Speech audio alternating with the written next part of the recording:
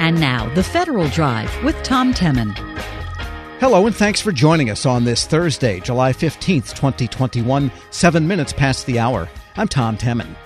Our producers are Eric White and Peter Masurlian, our digital editors Amelia Brust and David Thornton. Coming up in this hour of The Federal Drive, what it takes to keep the federal technology transfer machinery going as we wind up our series.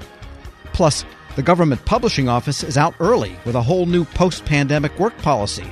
You're going to want to hear this one. Those stories and much more ahead during this hour of The Federal Drive.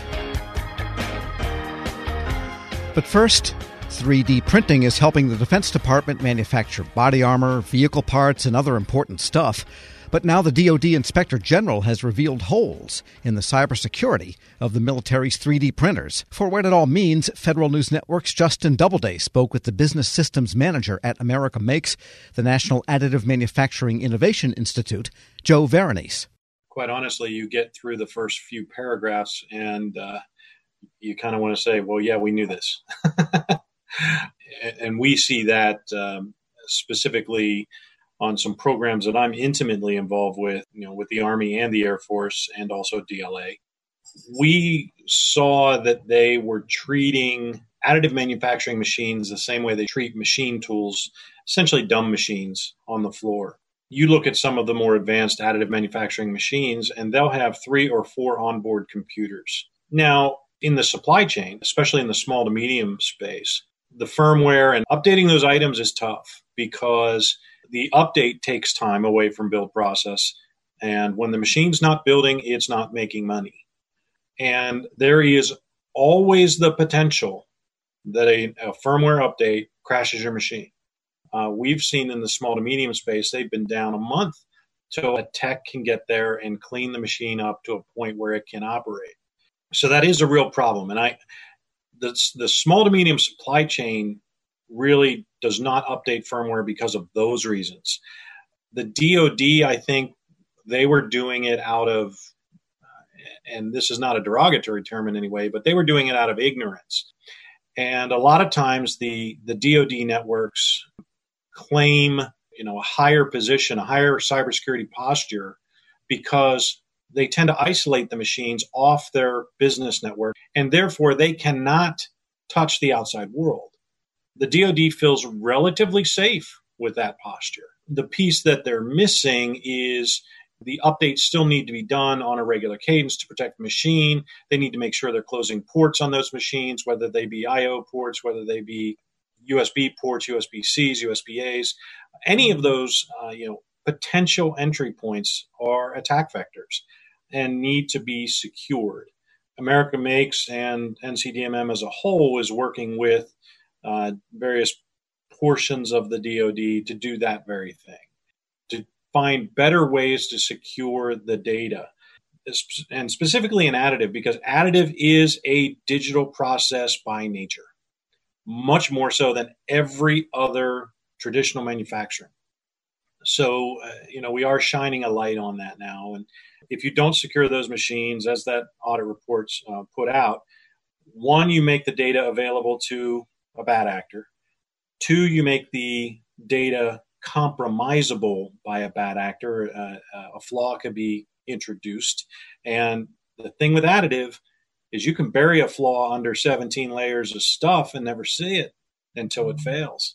So you have to be able to understand and have confidence in the file that is being printed. You mentioned how more than any traditional manufacturing, obviously, additive is kind of based in digital. But a lot of what you're describing reminds me of the conversations about securing just any sort of modern manufacturing floor. Are there differences with additive that folks really need to focus on here? I wouldn't say there are differences. I would just say there are more layers when it comes to additive simply because of its digital nature. Everything you do to secure your additive space will absolutely help a traditional manufacturing space. We work in a lot of additive hybrid shops, essentially. They have additive machines, but additive machines don't make parts. Post-processing makes parts. Post-processing turns what comes out of an additive machine and makes it a part. Well, post-processing really is traditional manufacturing techniques. It's sanding, it's grinding, it's cutting, it's smoothing, What would happen if you have a completely connected factory floor? And we've seen this where you've got 5 additive machines making parts. Parts comes off of those machines and they go over to a grinding wheel to grind off the supports. So you put the part in a jig, you put it up against the grinder, you hit go. Grinder knows it needs to rotate these directions at these time frames and to get the part sanded correctly or ground correctly. What if you could tell that logic controller to spend 5 extra seconds in this weak corner of a fuel nozzle? Wow, you've just introduced a flaw in a traditional manufacturing process. The part was originally advanced manufacturing, additive manufacturing. And then when that part goes into that helicopter, it has a 70% more expectation of failure. So it's not just additive, it's making sure the entire environment is secure. Do you think, even though we have all these sort of nightmare scenarios that are very possible out there, that people still just aren't going to take it seriously because it hasn't happened yet? I'll correct you by saying it has happened. The difference is all the cyber attacks and all the cyber breaches you hear about affect people and companies directly with very specific reporting requirements. If a part or a production line is compromised, there's no person and there's no trigger of a reporting mechanism. So they're not required to report so you don't hear about it. There's nobody on the planet that's going to self-air their dirty laundry. So this is happening all the time.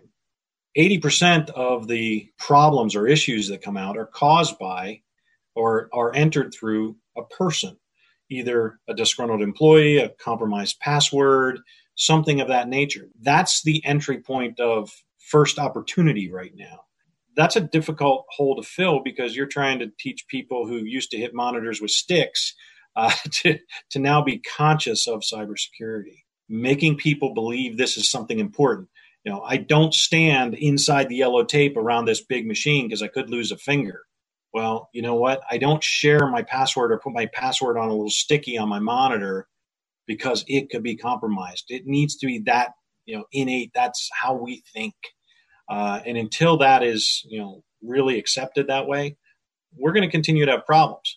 We're going to continue to build higher walls, thicker walls for people to get through, makes access harder and harder and harder.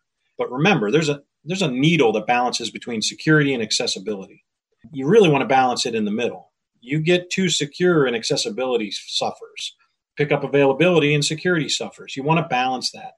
And that needle right now is just bouncing back and forth in most environments. Joe Veronese, Business Systems Manager at America Makes, the National Additive Manufacturing Innovation Institute, speaking with Federal News Network's Justin Doubleday. Check out Justin's story at federalnewsnetwork.com. Still to come, the Government Publishing Office is out early with a whole new post-pandemic work policy. This is the Federal Drive with Tom Temin, here on Federal News Radio, part of the Federal News Network.